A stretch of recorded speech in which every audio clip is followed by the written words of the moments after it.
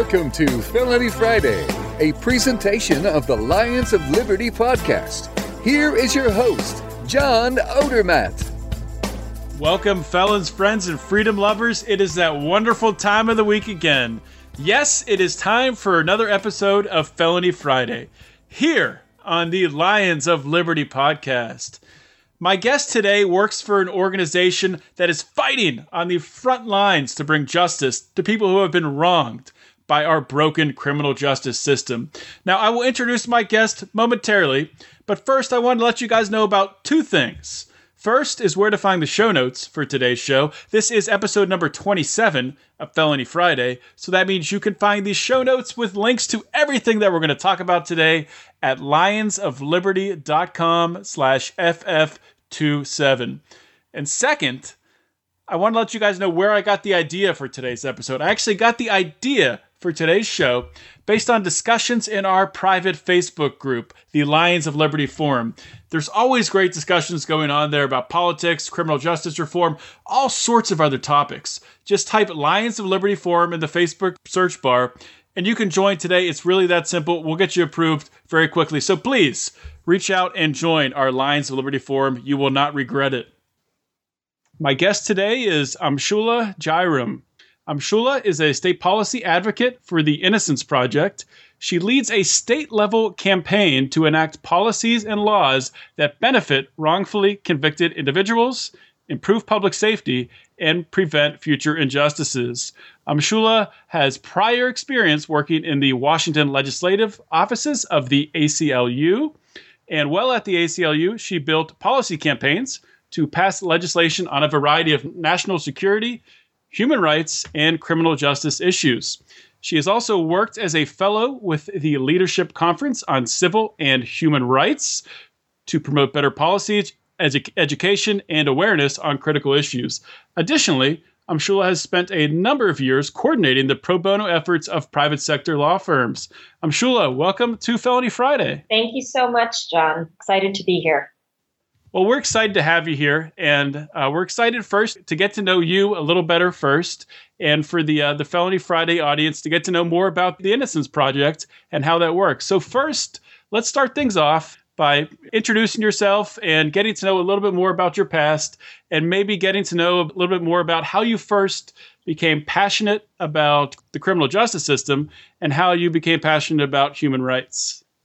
Sure. So I don't know that there was kind of any direct path.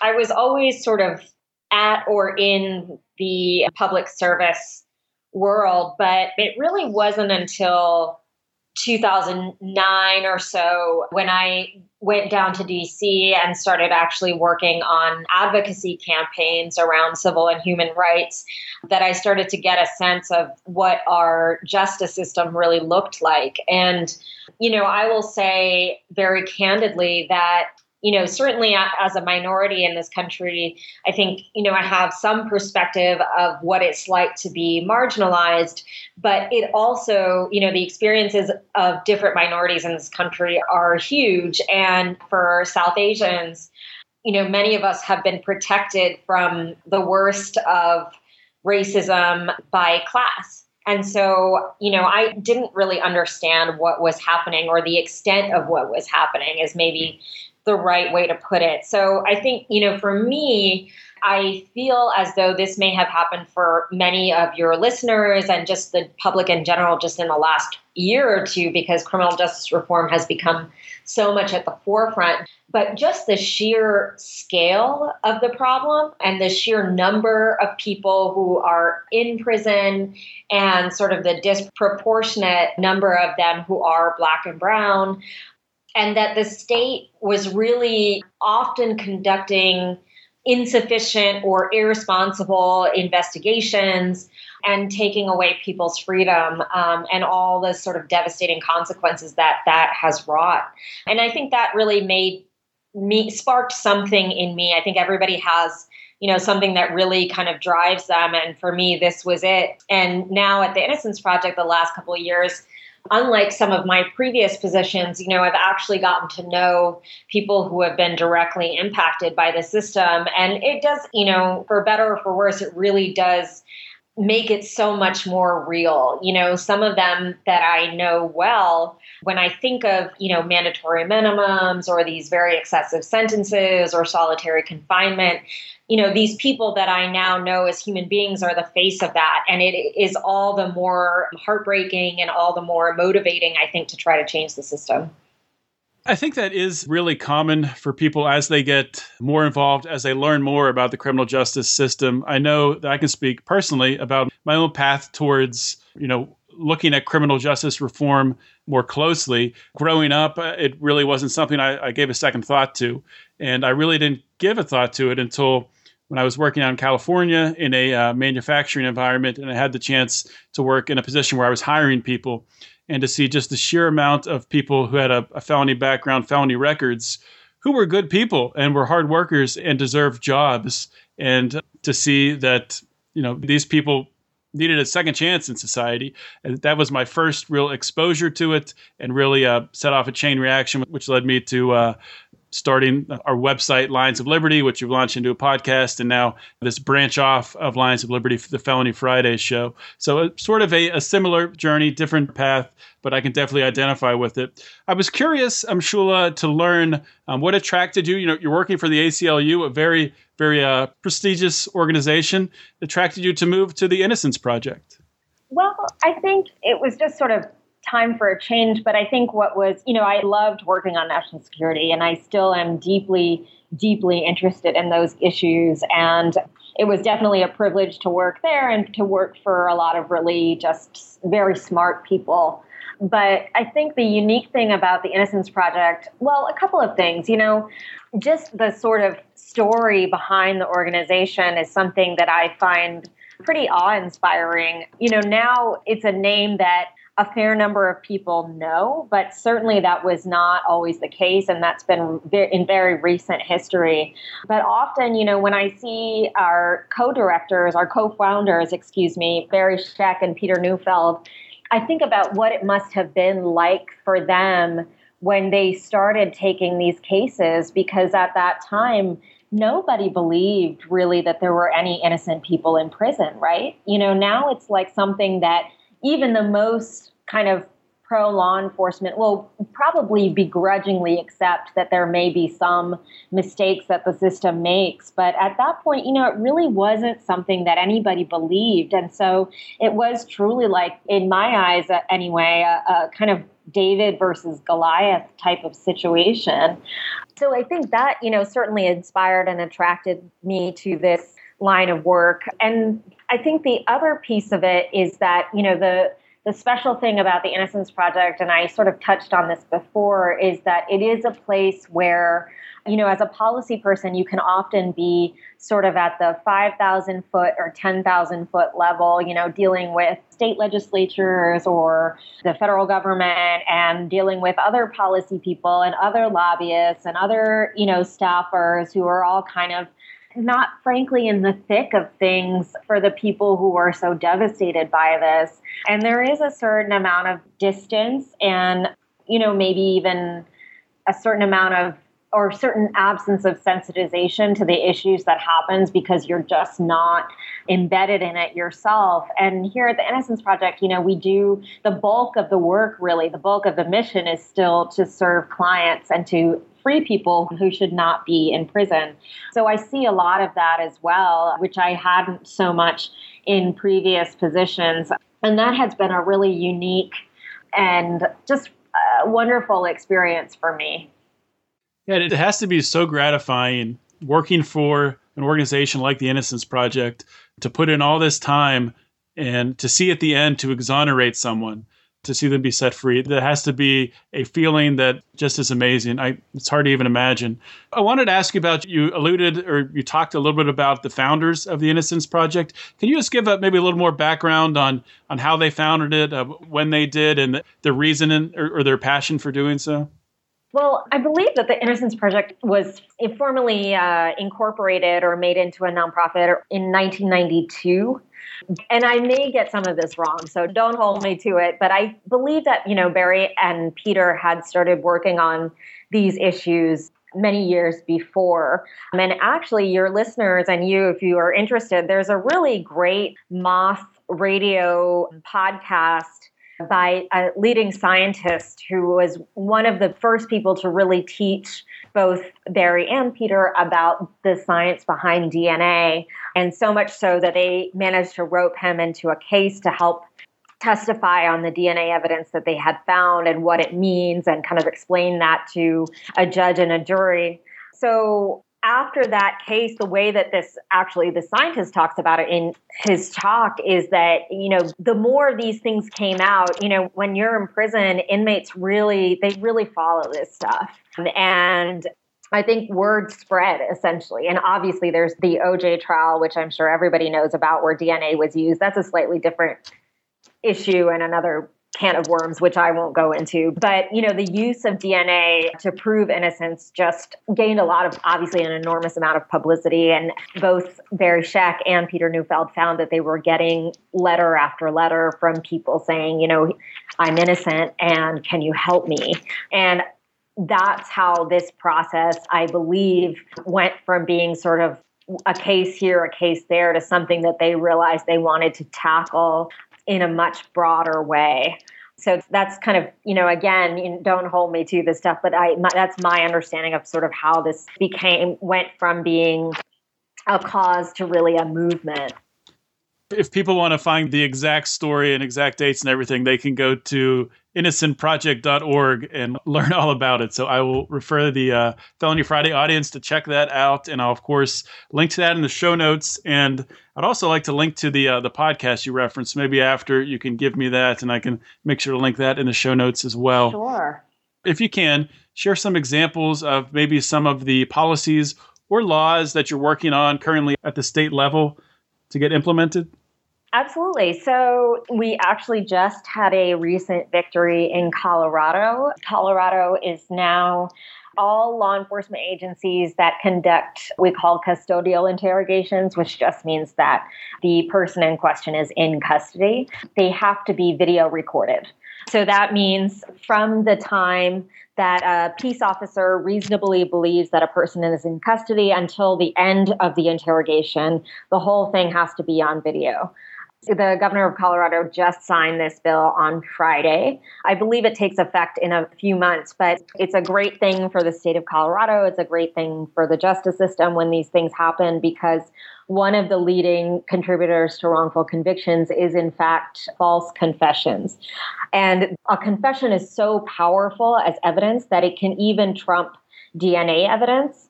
So, you might find, let's say I was a man and accused of sexual assault, right? But my DNA was not found anywhere in or near the victim, and it actually pointed to someone else. If I confessed, there's a good chance that a jury might still convict me, despite not only a lack of physical evidence from me as the source, but also physical evidence that points to someone else. And the reasoning behind it that a lot of psychologists talk about is that it's just very difficult for people to believe that anybody would confess to something that they didn't do. And I think it's also very difficult to understand the kinds of circumstances and the kind of stress and pressure that are used to really break people down and to make them just say whatever they think that the detectives want to hear in order to get out of there. So that's one example. The other types of laws and policies we work on are really designed to address both the front end of the system, which means we look to prevent innocent people from being targeted in the first place and being incarcerated in the first place. And then certain reforms are tied to providing those who have been wrongfully convicted with some kind of means of legal redress. So either a way to get back into court, another way to challenge their detention, or if they have been exonerated, the right to sue the state for damages.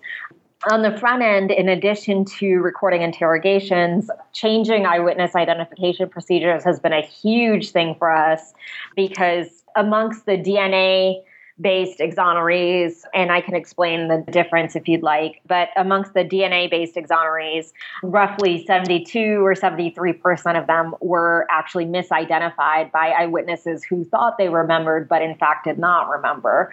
And the science is pretty clear on the fact that human memory is extremely fallible, but there are some nationally recognized and kind of universally recognized best practices to address some of the fault lines in our memories and make whatever evidence comes out of it. And it should never be the sole piece of evidence, but to make that evidence more accurate and more reliable. So those are a couple of examples. Yeah, and it's interesting you bring up false confessions and DNA evidence. Obviously, I knew you were going to bring up the DNA evidence because that is so big for exonerating people who are falsely accused. But with the false confessions, we just had on episode 23, Alan Hirsch, who is an expert in the field of false confessions. He's an expert witness. He's been called over 100 times as an expert witness. And it was really a shocking, some of the stuff he revealed was pretty shocking, but it is understandable sort of how this happens because it is so counterintuitive to think that somebody would falsely confess to a crime they did not commit. But it's great to hear about the progress you just spoke of with that law being passed in Colorado where all interrogations have to be recorded, because that is the one thing I asked them. What's the one thing that if you could get it passed right now to help to solve this so people are no longer interrogated in a way that forces them into falsely confessing or tricks them into falsely confessing? And he said, you got to record the interrogation. So that's awesome to hear that that's happening. Yeah. And, it's recording interrogations particularly has gained a lot of steam. So I think Colorado is now the 24th state in the country to mandate this statewide. But there are also many jurisdictions that do it individually. And actually, so for example, in Colorado, the Denver Police Department has been doing this for over 30 years, but now the entire state is doing it. So it is really terrific. And actually, also on the flip side, it's not just, that we are protecting the innocent by putting it on record, but we're also really protecting police, because if they have done, a proper job and if it's been above board and they conducted themselves exactly according to the protocol, then that will also be clear. One thing I wanted to ask you about, and I think you talked about it when you were talking about how the Innocence Project was formed, with people, hearing about the two founders exonerating people and then just sending the mail asking for help. How today does the Innocence Project reach out to find people who are right now trapped in the criminal justice system, innocent people trapped in the criminal justice system? How do they identify cases where they can help? So the National Innocence Project, which is where I work, obviously much has happened since the inception, since the early days when it was just a handful of people. And now we have a full-fledged intake department, and they receive, hundreds and thousands of letters from people all over the country. And actually, there is a cool video on our website, if your listeners want to check it out, that details that process and features one of our intake staff. But over the years, they developed a pretty detailed questionnaire, figured out what questions to ask, and would send it back to them based on the letter and based on the information in the letter. Of course, we also, because at the moment we only deal with individuals who might have some DNA evidence that can exonerate them, there are certain people that are going to be weeded out who we might refer to elsewhere if we think that there does seem to be a good case that to be made that they are innocent. But the unfortunate truth, I think, is that there just aren't enough people doing this. I'm sure you're well aware of the kind of inadequacies of our public defender system in general, because of a lack of funding and, attorneys who are kind of overloaded. But within the world of innocence, there's also just kind of a too limited number of attorneys who are doing this work and too many people who are asking for help, frankly. And we have somewhat of a backlog of letters, actually. So it's difficult. And I should also note that the National Project here in New York is just now one of many projects. There's a whole Innocence Network that has sprung up, and they do work in states all across the country. And they're kind of just terrific soldiers, in this battle or whatever. And many of them actually take cases where there is no DNA evidence as well. But the development of these projects has certainly helped to deal with the volume. But I think, as with every other legal service provider, the problem is volume. The problem is that we have so many millions of people in prison that there's just not enough help out there to go around to address that scope. You may have seen this statistic, but they say if even 1% to 2% of all of the entire prison population is innocent, we're talking about like 10 to 20,000 people. So I think really the core issue here is that we have this overloaded system. So any issue that we're trying to tackle, we will never have enough resources because there are just too many people. Yeah, I mean, I know from my perspective, looking at the overloaded, the mass incarceration that we see throughout the criminal justice system, I mean, as a libertarian, I would say a lot of that could be eliminated. A lot of those people could be set free if you just stopped putting people in jail for nonviolent crimes, nonviolent drug offenses, and then you could focus more energy on violent crimes and put more time into that, making sure that people are not locked away who are innocent, who did not commit those violent crimes. But one thing I did want to talk to you about, I had Erin Murphy on the show a few weeks back, episode 22. Uh-huh. She's a DNA forensic expert, wrote the book Inside the Cell, The Dark Side of DNA Forensic Evidence. And one of the things she talked about a lot of stuff, and a lot of it went over my head. But one of the things she talked about was a murder in a Yale lab several years back. And this woman's body was found in like behind a wall in an area that was isolated from everything else. And they actually found DNA on her body from the construction worker who had built that area. And I guess it was so isolated and temperature controlled and whatnot, that DNA was able just to stay there. So when they found it, they thought that they, found the culprit. And it turned out this guy had been dead for like 4 years. So it was impossible. I'm just wondering, in cases like that, I know the Innocence Project uses DNA to exonerate. Does it work the flip way as well? Would you also use DNA if DNA was used to convict someone and the evidence was bad or tainted in some way? Well, I want to be really careful here, only because Erin Murphy actually came here to talk to us as well, maybe a month ago, and she was terrific. And a lot of it also went over my head. And frankly, my expertise is really on the policy side. One thing I would say is that we do have cases in which the DNA that was found that ultimately excluded our client was then put into a database called CODIS, and it's a national DNA data bank. And through CODIS, they, in some of our cases, they were able to get a hit to an actual person who was then investigated and identified as the true perpetrator of the crime. I think certainly, and really, I'm going to just reiterate again that I am really speaking as a layperson whose expertise is not in the science at all.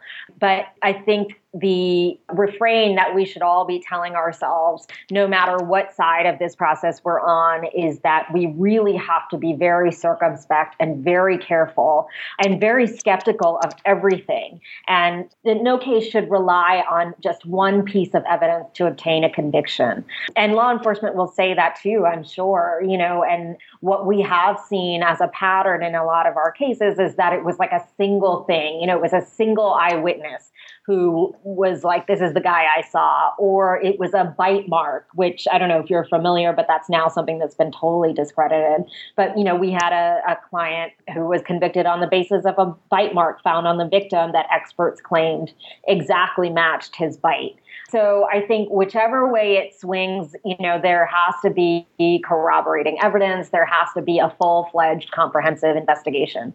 I think that's great advice, to be skeptical of everything. Because at the end of the day, we're dealing with, a human being's life here, and to lock them away for life, unless you can prove their guilt, unless you can prove they did it, that's something that we do not want to be doing. So I definitely agree with that. I wanted to ask you, and you don't have to give me an exact number. I don't want to put you on the spot with that. I was wondering, just to ballpark, if you had an idea of how many people roughly the Innocence Project has helped to exonerate. Yeah, so our project has exonerated, and I'm just going to make sure, but I believe it's 342 individuals. Keep in mind that DNA evidence is available in less than 10% of criminal cases. So we really are talking about like the tip of the iceberg, if that makes sense. And often that's because there simply is no DNA evidence or no biological evidence to be found. Sometimes that's because the evidence has been so degraded or destroyed that it's no longer testable. And so relatedly, we actually also work a lot on preservation of evidence laws to try to keep the samples and maintain them. But yeah, that is our current number is 342. And of those cases, in roughly about half, I think the actual perpetrator of the crime, and again, this person was identified after an investigation, are 147. So that's where we are now. And I also understand that the trend has really been upwards in the last few years. I think in part because, maybe we've gotten better at it and projects around the country have gotten better at it, but also, I hope that things are being better preserved and there are multiple stakeholders in the justice system who are open to looking over old cases and reviewing things.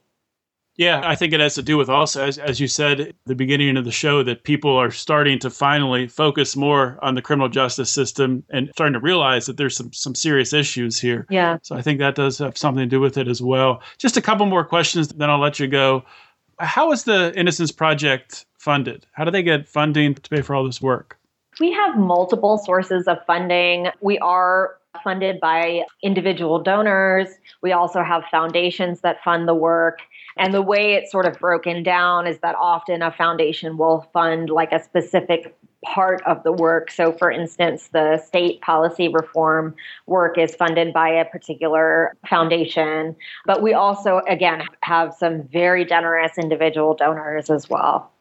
Okay, so kind of a follow-up question to that. If some of the Felony Friday audience is listening here and they listened to Alan Hirsch last week talk about false confessions and they're disgusted with that, and they listen to Erin Murphy talk about DNA, they're listening to you today sharing about the Innocence Project, and they want to help, they want to get involved, what can they do to help out the Innocence Project? I believe we actually have a volunteer coordinator. So certainly you can reach out to her. I think the other thing that is, from my perspective, I think as a policy person, is that we often pay a lot of attention to federal legislation and federal politics, but really where the rubber hits the road is in the state. It's your state and local governments that matter the most in terms of your life and in terms of your freedom and in terms of your access to services. So I think one piece of advice that I would offer to your listeners is to really be clued into the kinds of criminal justice reforms that are coming down within your state. And certainly if there is an innocence reform on the table, call up your local representative, and let them know that this is an issue you care about and that you believe is important to justice in your state. I think the other thing is to just kind of keep talking about this stuff and keep learning about this stuff and talking to other people about it, because the more, people engage, the more we can all do. Absolutely. I think that's key. Share an episode like this with your friends. I'm sure if you're finding interesting content here, if you're enjoying this conversation and learning a lot, then share with other people. I couldn't agree with that more. Before we go, do you have any parting words for the Felony Friday audience? Anything else going on with the Innocence Project you want to make us aware of? Well, I would stay tuned because we are looking to tackle some new issues. I would also, I think maybe my parting words in general would be that we all need to be a lot more humble before we jump to conclusions or judgments about either individuals or cases or whatever it is. And I think that, for me, that's the number one lesson that I take from our work. And also that, whether the person is innocent or has committed some kind of infraction and done their time, that The purpose of our system really, it should not be retribution. It should be justice. And we originally committed ourselves to that and committed ourselves to the idea also that once someone has paid their dues, they can continue on in their lives. So I think, we should all look to our governments to try to live out those truths. That is great advice. Shula, I just want to thank you for being so generous with your time. Absolutely. And for coming on the show. I really do appreciate it. Thanks so much, John. Okay, thank you. Bye now. Bye. I hope you all enjoyed today's show. Shula is really doing some very important work for the Innocence Project. And the Innocence Project as a whole, I cannot praise them highly enough for the work they're doing. I am so grateful for the Innocence Project for the time they're putting in to just think about the number of people that have been exonerated, the number of people whose lives have been saved from being locked away, from maybe even facing a death penalty. It's amazing the work they've done to this point, and I am so, so grateful that Shula took some time to share some of the work the Innocence Project is doing, to share this with the Felony Friday audience. I really think Shula hit the nail on the head when she said that more and more people are beginning to understand that there is a need for criminal justice reform. As you all know, that is the reason why I do this podcast every single Friday, to shine a light on the broken areas of the criminal justice system and to give a voice to champions of justice reform like Shula, who are working daily on the front lines to initiate change in this broken criminal justice system. And I finally feel like we're getting some traction here. And I finally feel like the nation, people are coming together and starting to understand that there are really, really broken areas in our criminal justice system that need fixed. And the only way that we're going to fix these things is by spreading the word, shows like this. Guys, if you like this show, please share it with a friend. Share it on Facebook, share it on Twitter, however you share your things that you enjoy. Please share this show. And also, another great way you can help this show, if you haven't yet subscribed on iTunes to receive the show that way, or on Stitcher Radio, or whatever podcatcher that you use to listen to your podcast, please think about doing that. And please, while you're at iTunes, leave us a rating and leave us a comment as well. You guys have no idea how much that really helps us, and that'll really help us to grow the show. So if you like what you're listening to, please help us out. Now, that's it for the show today. If you want to reach out to me, contact me. If you have some ideas for the show, if you have maybe a guest that you'd like to hear me interview, you can shoot me an email at felonyfriday@lionsofliberty.com. If you just stumbled upon the show today, I want you to also remember that we have 3 shows a week on the Lions of Liberty podcast. We have our Friday show, Felony Friday, which you're listening to right now. We also have shows on Mondays and Wednesdays, hosted by Mark Clare. Mark is doing a phenomenal job with this show. He's well over 200 episodes, and the guest list that he has is really unbelievable. That's it for the show today, guys. As always, thank you so much for listening. This is John Odermatt signing off. Always remember to keep your head up and the fires of liberty burning.